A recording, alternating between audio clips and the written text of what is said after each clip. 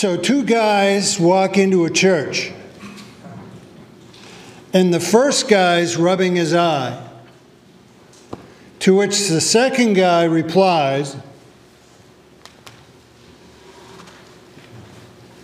"Man, you got something in your eye. That looks really nasty. Ooh, that's a bad speck in there. Do you want me to take that out?" To which the first guy replies, "Isn't there something you'd better do first?" To which the second guy replies, "I can't see what. I guess I'm drawing a plank." I expected groans. It's amazing there was a laugh. That is probably the worst joke ever told from a pulpit. But it fits in. Jesus tells it a lot better. Now, if you have your bulletins, as we say, you've got the anchor text, and then underneath that you'll have all our supporting text, things underlined to help you to follow where we're thinking. And we're walking through parables, and we're in the parables that deal with your lifestyle as a Christian. And we covered the 10 talents last week, which is actually very close cousin to this. Now we're into this. Matthew 7:1, "Judge not that you be not judged. Judge not that you be not judged. For with what judgment you judge, you will be judged. And with the measure you use, it will be measured back to you. And why do you look at the speck in your brother's eye, but do not consider the plank in your own eye? Or how can you say to your brother, 'Let me remove the speck from your eye,' and look, a plank is in your own eye? Hypocrite, first remove the plank from your own eye, and then you will see clearly to remove the speck from your brother's eye. Do not give what is holy to the dogs, nor cast your pearls before swine, lest they trample them underfoot and turn and tear you to pieces." Now, Jesus is a carpenter. So not surprising, he refers to some of his carpenter ways and sets a few basic truths for us dealing with spiritual living. And it's a complete metaphor in wood. And there are two words that are used here just to get perspective of what he's talking about. When we talk speck, the word is karphos in the Greek. And it does refer to what you would probably think. Specks of sawdust in there. And the specks of sawdust really stand for the significant, but we might say smaller aspects of our sin nature. Now, the average karphos, the average speck of sawdust is, if you didn't already know, 15 microns. There's something to amaze your friends with if they ask. Now, to give you some perspective on that, in this little pile, and I worked this math by myself. I should have called you, Pastor Chris, but I tried this out. And it seems that for this little pile of a few centimeters of sawdust, there's well over 2,000 specks in there. 2,000 specks of sawdust. And there's no question, if you've ever had a speck of sawdust in your eye, it's nothing to laugh at. It's serious, it's irritating. As a matter of fact, you can get small things in your eye that if you don't address them, at some point you probably end up with an infection or scratch cornea, maybe even go blind. So Jesus isn't saying having a speck in your eye doesn't matter. He's just setting up some priorities. Now, the plank is actually, and people say, well, what's the real word in there? So I want to give this to you. Dakos in the Greek, the original word that's used there in the writing of it, really means a beam. And that's why I brought in my trusty, somewhat shortened beam. It's referring to a large piece of timber that you would probably use to make a roof. So you're talking a pretty huge piece of wood there. 15 microns beam. That's the difference we're talking here. Now, of course, there's some slapstick to that. Who could walk around with this in their eye and not notice? Well, not in the physical world, but I'll tell you what, in the spiritual world, in the emotional world, in our mental and heart world, we do it all the time. We do it all the time, and in that case, it's not so funny. It gets pretty serious, actually.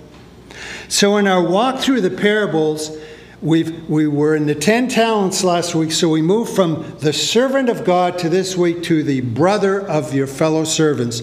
Last week we were dealing with this relationship, and now we're dealing with this relationship. There's a principle of sameness, though, that goes through it all, and by this is what I mean by sameness. Maybe you remember this from the 10 talents, but the servants multiplied the precious resource they had, the one given by the Lord. And what did they multiply? The same resource that they were given. There was at the end the bad servant, and how does he get judged? He gets judged by the same standard he really put on his Lord. And this week we continue in that idea of standards and judgment and all of that stuff, except now we're not talking about a judging of God, which we do, but a judging of each other. Ooh, it's going to get all hard on the toes this morning. And we're going to start with the most, if you were to go out, man on the street, and ask the average person what Bible verse they know, they would probably be the opening line to this parable is now officially the most known Bible verse in the world. Judge not that you be not judged. That's what you're very likely to hear. And right along with that, unfortunately, is it is also the most misquoted passage used by people today. So by the time we're done here, we're not going to finish on this parable today, I'll just let you know. But we're going to make a really good start at it.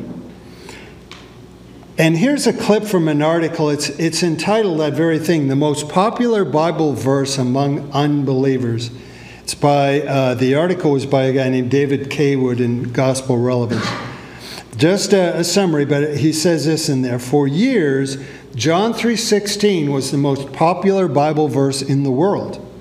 But there's another Bible verse that has surpassed John 3:16 in popularity, especially among unbelievers. Which one?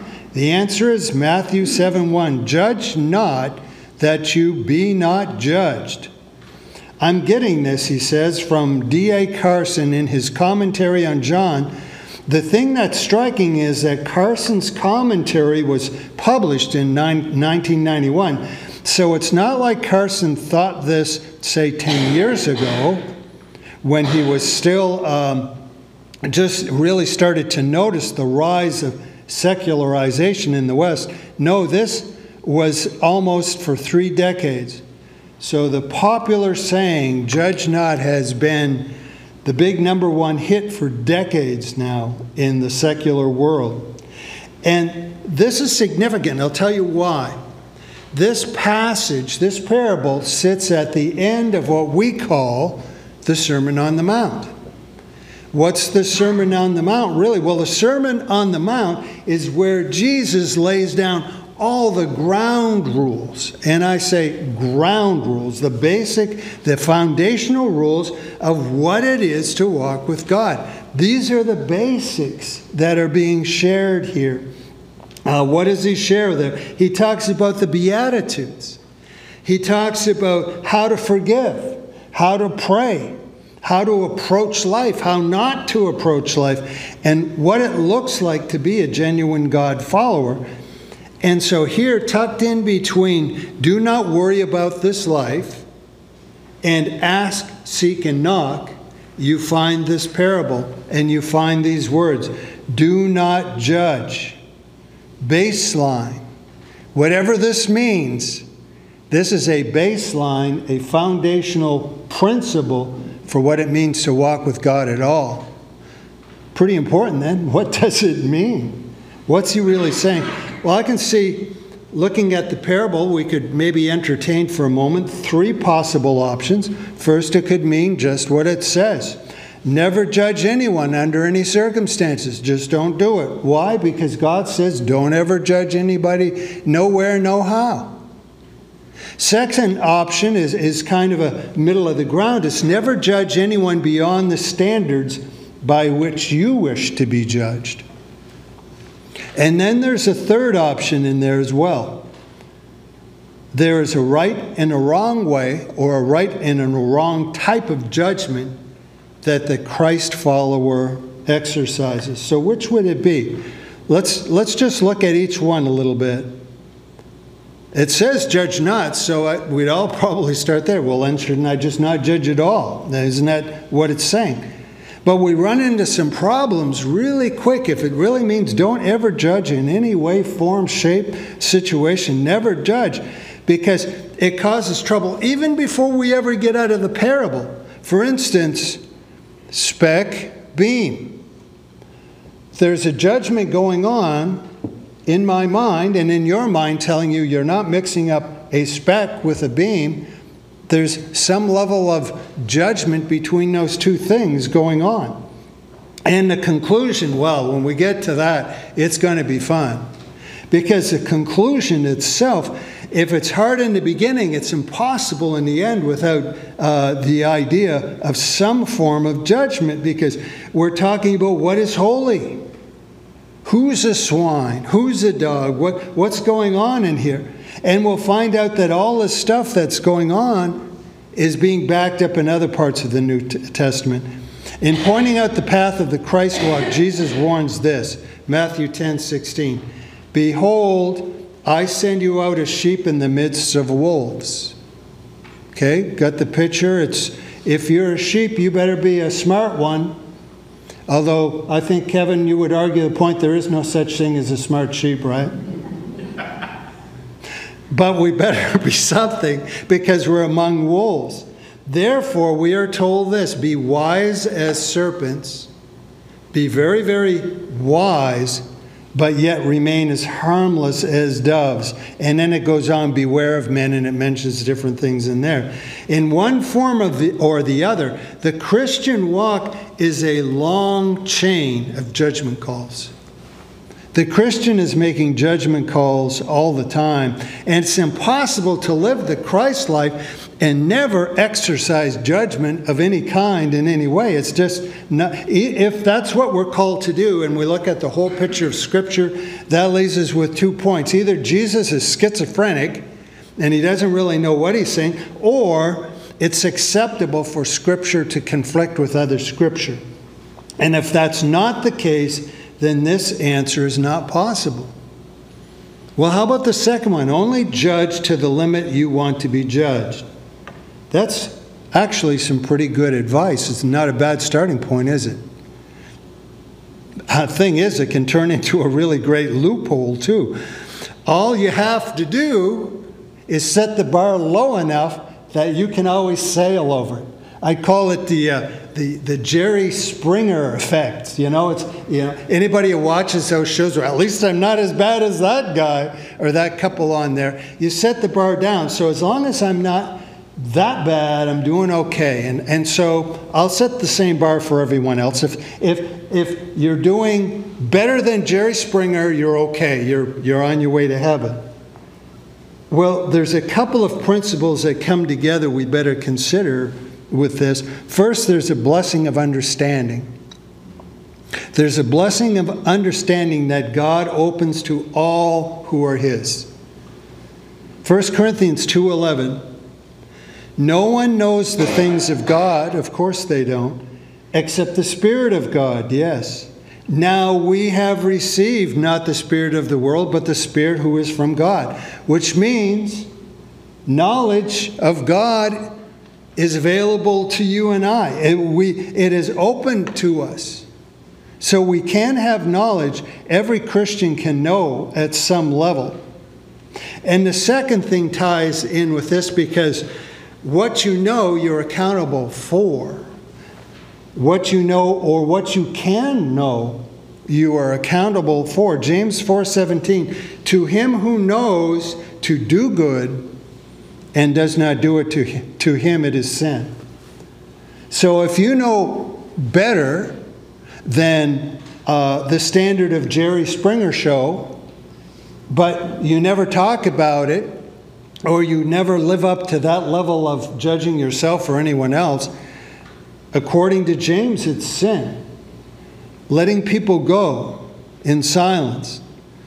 So how do the two truths apply if you put them together in the real life? Well, the Old Testament, we can go all the way back there because this is no new principle. Proverbs 24:23, it is not good to show partiality in judgment. He who says to the wicked, you are righteous, him the people will curse. Nations will abhor him. Think about it for a second. If you and I set the bar so low that, like, hey, whatever, and we're not talking the outside world, we're talking about brothers and sisters, and we remain silent on stuff we know is hurting them, we're in this category. We are essentially, by default, saying what is wicked is okay. Well, that wouldn't work either very well, would it? So that leaves us down to the last, number 3 of the options. There is a wrong and a right form of judgment. There is a wrong and a right form of judgment. Now, if we stop listening at the first line of our parable, then we see other verses that start to conflict, and it becomes confusing. What's God really teaching? John 7:24 says, do not judge by appearances, but judge with right judgment. Judge with right judgment. So according to Jesus, there is a wrong type of judgment, and then there is a right type of judgment. 1 Corinthians 6:2, do you not know that the saints will judge the world? And if the world will be judged by you, are you unworthy to judge the smallest matters? Now, keep this in context. This is a bunch of people within the church having arguments, not being able to come to some type of a judgment call on what they're talking about. And he points this out. He says, do you not know your destiny? That God's people will be there involved in the judgment of all people of all time. At that point, in that day, that will be our destiny. And by our destiny, then he does show that in the present, we're supposed to do some level of judgment. We're supposed to do something. Within the scripture, we find some pretty serious judgment calls within the church family.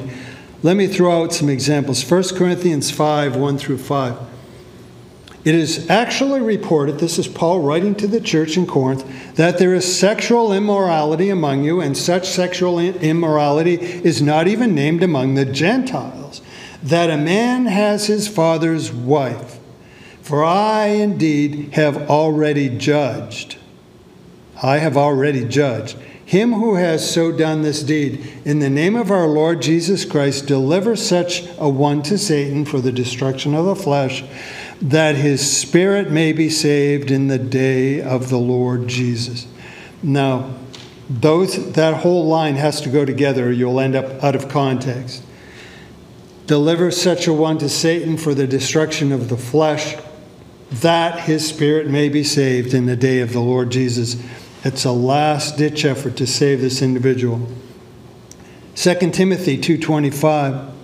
In humility correcting those who are in opposition, if God perhaps will grant them repentance so that they may know the truth and that they may come to their senses and escape the snare of the devil. Point being is this, is that, yeah, we'll get into reasons and motivations, all that type of stuff, but right now, there's a big one. There's something we're getting at. There's no question that judgment is a necessary practice in the church. There's going to be some form of judgment that must be carried out.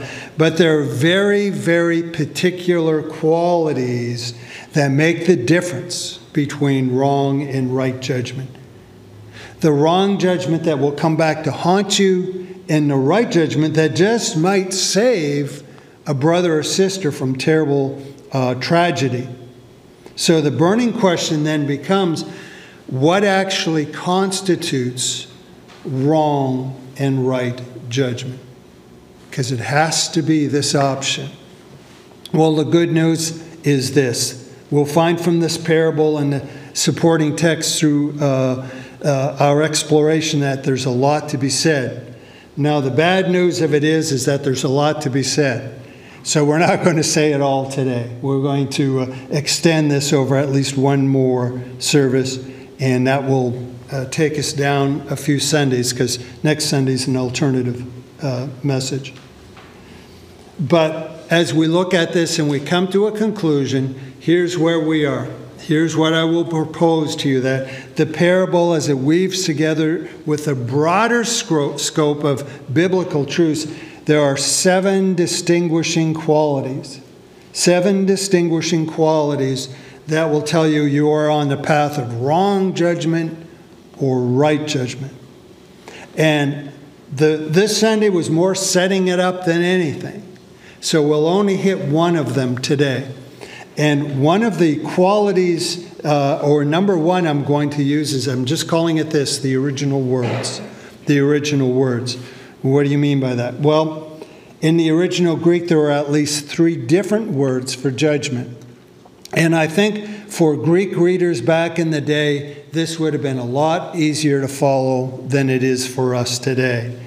But we'll start there. There's the word judge, as it's used, do not judge. There is the word krino. And in the Greek, when somebody used this word, what they were talking about was a mental or a judicial decision, an implication, but the tone is punitive. It is, I'm making a decision in order to condemn. I'm making this decision in order to punish. I'm doing this to avenge. I'm doing this to condemn, to damn, to decree. Those are the feelings, the undertones of when that word is used. And so we're being told, don't condemn your brother. Don't punish your brother. Don't damn your sister. Don't avenge on your sister. That's what it's saying, as opposed to the other 2 words. Jesus said that to do right judgment. If you remember, as we talked in John 7:24, do right judgment. And guess what? No surprise, it's a different word. It's not this harsh word that we're talking about. It is the word krisis. Krisis. And if you looked at it, you probably pronounce it crisis, but it's krisis. Again, it deals with accusation. It can even come to some punitive measure. But the idea in this word is not to avenge or to revenge or to condemn or to damn anyone. It's all about justice and injustice. What is just and what is unjust? In other words, it's an act of fair discernment. An act of fair discernment.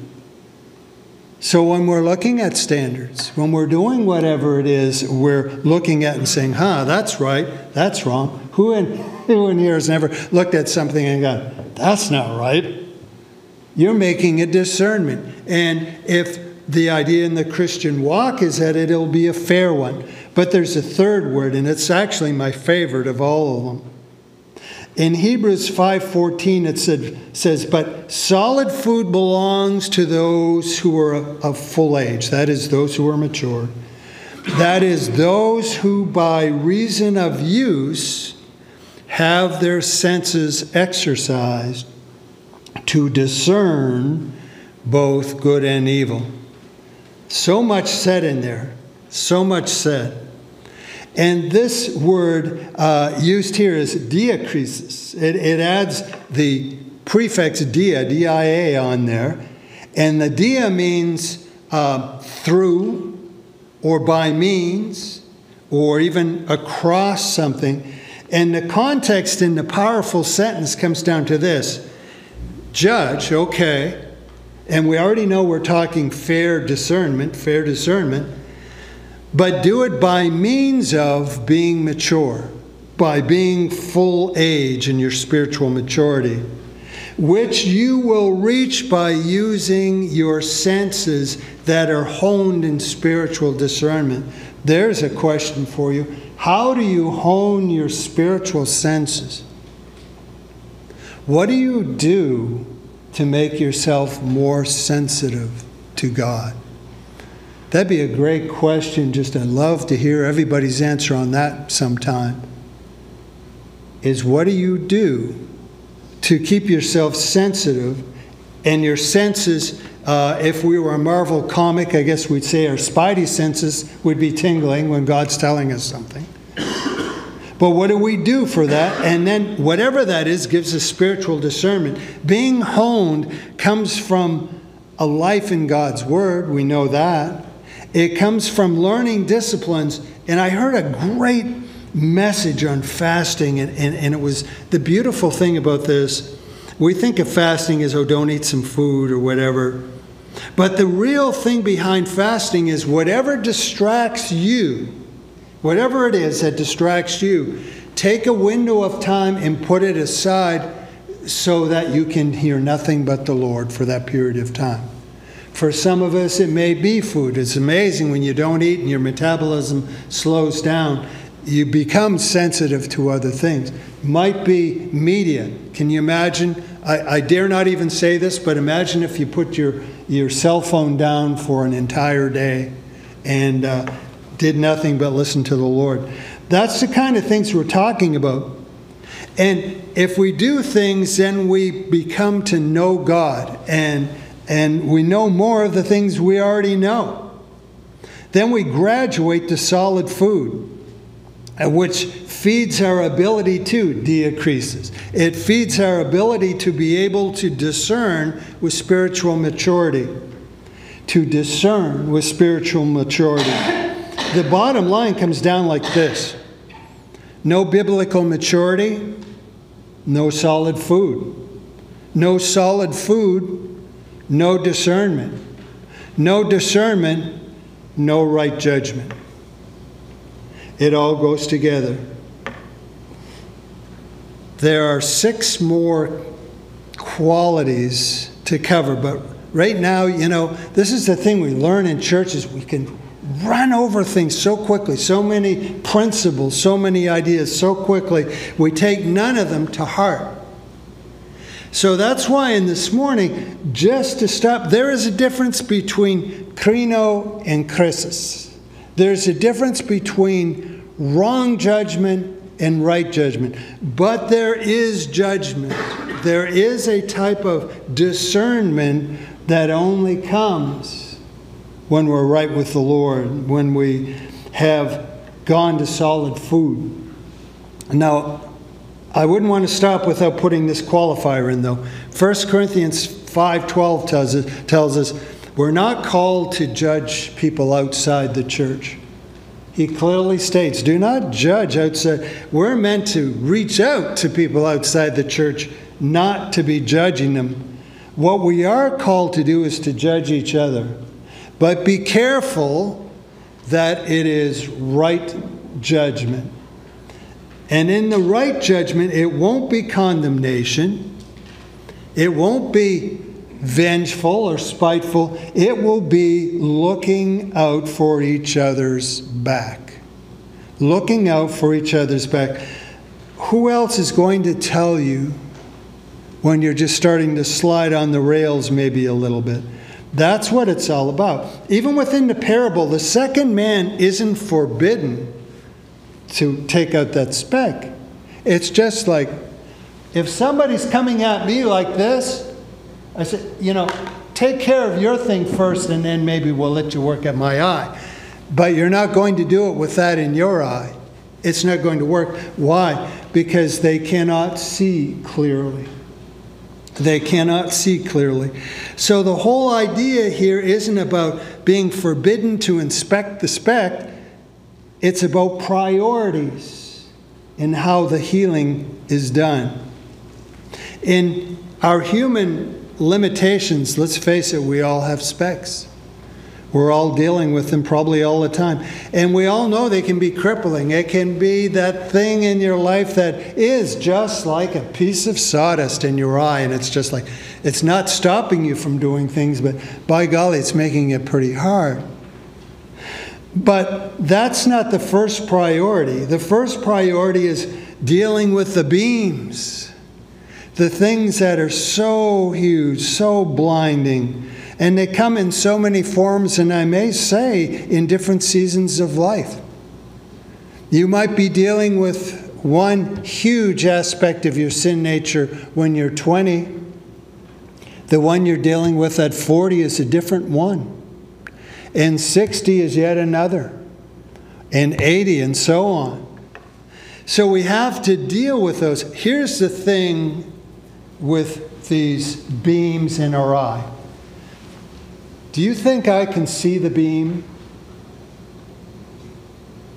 Feel free to answer. I can't see it, so you have to say it. That kind of gives it away, doesn't it? Right, Ron? You've got it. Is something can be so huge and so close that we do not see it. And it's going to take one-on-one with God to deal with it. As a matter of fact, if it's really big and really close, we probably, at least at first, won't even take advice from other Christians. We'll be offended. What do you mean there's a beam in my eye? No, there isn't. Well, yeah, there kind of is.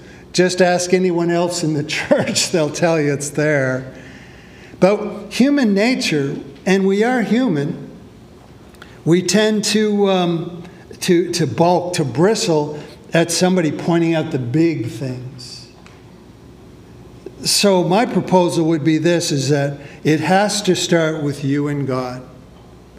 It has to start on the one-on-one. And hopefully your senses that we were talking about earlier are honed. And then we need Christ and the Spirit of God to do this eye surgery. Not so much I as in your head, but I, me, my. Even before we leave this morning, I wonder, make it worthwhile in just a moment of serious thought is, I have no doubt you have some of these in your eye. Maybe not 2,000 plus, but some of these in your eye. We're all dealing with them, and we need to. And we need to listen to brothers and sisters who would help us. But do we have some of these in our eye as well? How many beams are we dealing with?